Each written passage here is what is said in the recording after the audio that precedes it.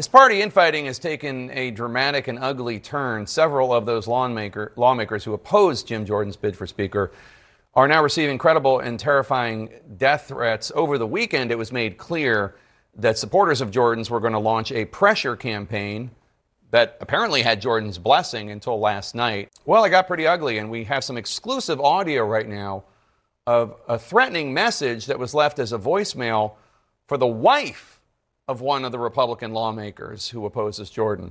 This has only been edited to take out identifying information of the wife and the lawmaker. We've bleeped out some of the language, but not all of it. And I want to warn you, this is pretty ugly stuff. Take a listen. Why is your husband such a pig? Why would he get on TV and make an asshole of himself? Because he's a deep state prick?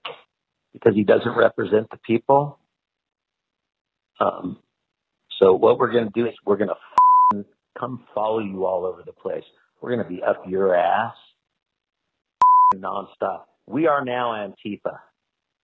We're going to do what the left does because your of a husband gets on TV and says, oh, the bad guys, they did so I'm going to vote for Kevin McCarthy, a piece of shit who everybody knows. And for his piece of shit ass, talk about Americans who are actually fighting for Americans as the bad people, says everything about him. So you, your husband, and we're not like the left. We aren't violent, but we're going to follow your ass, every appointment you have, everything you do. Your husband's an asshole. You should talk to his stupid ass. We're at war. Israelis being killed, and your dumb husband is acting like a 2-year-old. No wonder. He's a warmongering piece of shit. So listen, you're going to keep getting calls and emails. I'm putting all your information over the internet now. Everybody else is, and you will not be left alone because your husband, Jim Jordan, or more conservative, or you're going to be molested like you can't ever imagine. And again, non-violently. You won't go to the beauty parlor. You must be a bitch to marry an ugly motherfucker like that. Attention, South Dakota residents. Everything is fine. Everything is beautiful. Go back to your homes. Go back to your jobs. Trust in the authority. Work, eat, stay asleep. Work, eat, stay asleep. Work, eat, stay asleep. Work, eat, stay asleep. Keeping you docile and distracted during times of uncertainty. This is the South Dakota Department of Propaganda podcast. Here are your authority figures, Steve and Corny.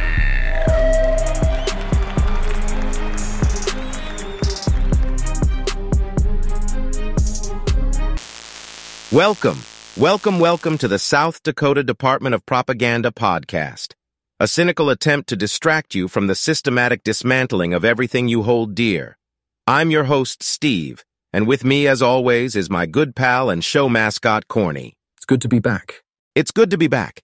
Here are this week's topics: the search for a sane Speaker of the House candidate among Republicans, South Dakota CRP participation, the Pheasant Hunting Opener, and more. The latest episode of The Real Housewives of Capitol Hill kicked off with the ultimate cliffhanger. Hang on to your Make America Great Again caps, because Republican Speaker nominee Jim Jordan decided to put his bid on pause only after being met with rejection not once, but twice. It's like watching a guy get swiped left on Tinder in real time. But, in a plot twist that even M. Night Shyamalan couldn't predict, the White House actually extended an olive branch to House Republicans. Or maybe it was more of a celery stick. Either way, the message was clear. Join this president at the adults' table. The White House apparently decided that watching the House Republicans fumble like a quarterback with Butterfingers wasn't entertaining enough. So, they released a memo that was less of a gentle invitation and more of a get your act together or get off the stage kind of statement. According to The Hill, the memo read, As President Biden acts to make America more secure, grow our economy for the middle class, and protect our freedoms, House Republicans are falling over one another to find out who can be the most erratic and out of step with the priorities of working families. In the spirit of being as welcoming as your mother-in-law at Thanksgiving, the memo also stated that the House GOP couldn't seem to stop backbiting and competition to out-extreme each other. It seemed the memo was issued in the same tone as a kindergarten teacher explaining to her class why finger painting with glue isn't acceptable. White House Deputy Press Secretary Andrew Bates was pulling no punches either. He declared the House GOP was surfacing hardline positions that the American people have solidly rejected again and again. Bates was referring to conspiracy theories about the 2020 election, radical abortion bans, and cuts to Medicare and Social Security. Ouch! Seems like the House Republicans are getting served some serious truth with a spoonful of sass on the side. Amidst all the drama, Judiciary Chairman Jordan decided to pass the buck, or rather the gavel, to Republican Patrick McHenry. Known as the understudy waiting in the wings, McHenry was appointed Speaker pro tempore under House rules by ousted Speaker Kevin McCarthy. So now, we're left biting our nails, anxiously awaiting the next episode of this DC reality show. One thing's for sure, it's safe to say that the kids' table isn't looking so bad after all. So, let's pop some popcorn, sit back, and watch House Republicans decide if they're ready to adult yet. Stay tuned. Pretty sure this will be outdated as we record this, so stay tuned for more on this evolving situation.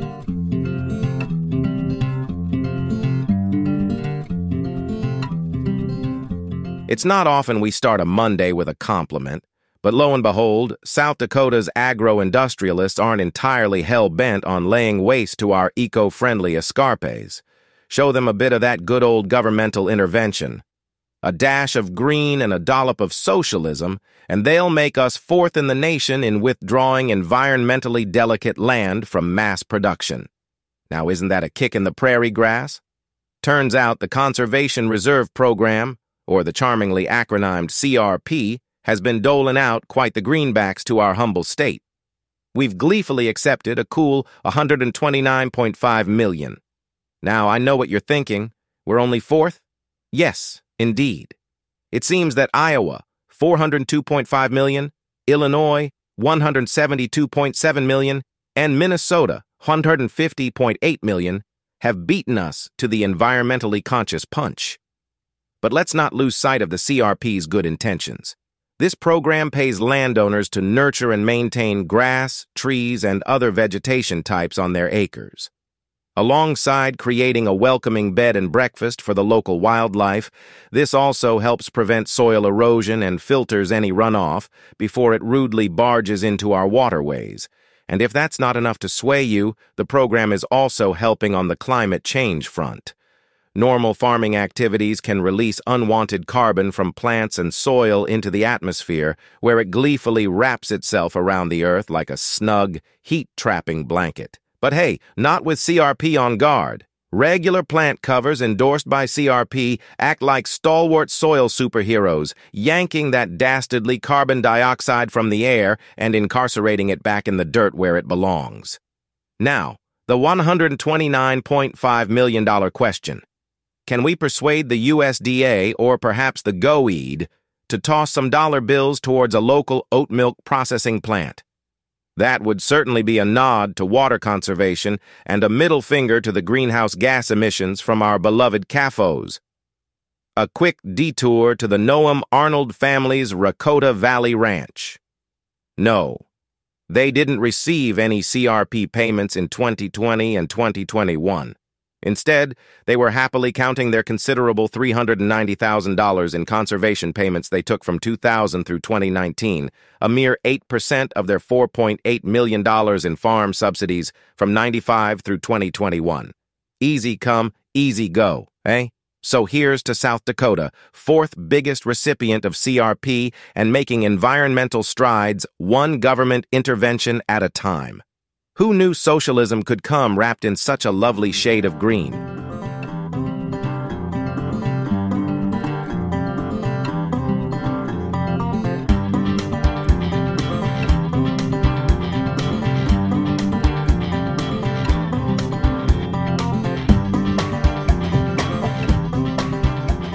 It's that time of year, folks. The day has finally arrived when the skies darken with descending hordes of blaze orange vests and the resounding boom of shotgun fire fills the air. You guessed it. The pheasant season is here. And trust me, there's no place to experience this feathery siege quite like South Dakota, touted globally as the crème de la crème of ringneck hunting. The sporty spectacle kicks off this Saturday, promising a carousel of excitement, camaraderie, and a non-stop chirp fest. Drawing in over 130,000 enthusiasts from near and far, our humble fields are transforming into a festive battlefield, where terms of engagement are dictated by a feisty bird that's remarkable for more than just its flashy feathers. According to South Dakota's Game, Fish and Park Secretary, Kevin Robling, we are the pheasant capital of the world. He announced this with the air of a seasoned diplomat who has grown accustomed to wielding the power of an aviary superpower. The army of local and non-resident hunters is expected to surpass 55,000 and 80,000, respectively, setting the stage for some of the most riveting avian showdowns. In bird terms, it's a Hitchcockian nightmare, with over 1 million roosters predicted to swap their cozy residences for a more, well, let's just say they won't be around for Christmas. Nevertheless, every cloud has a silver lining.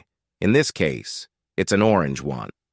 The bird blitz-rattling South Dakota doesn't just usher in the avian apocalypse, but it also hatches a golden goose for the state's economy.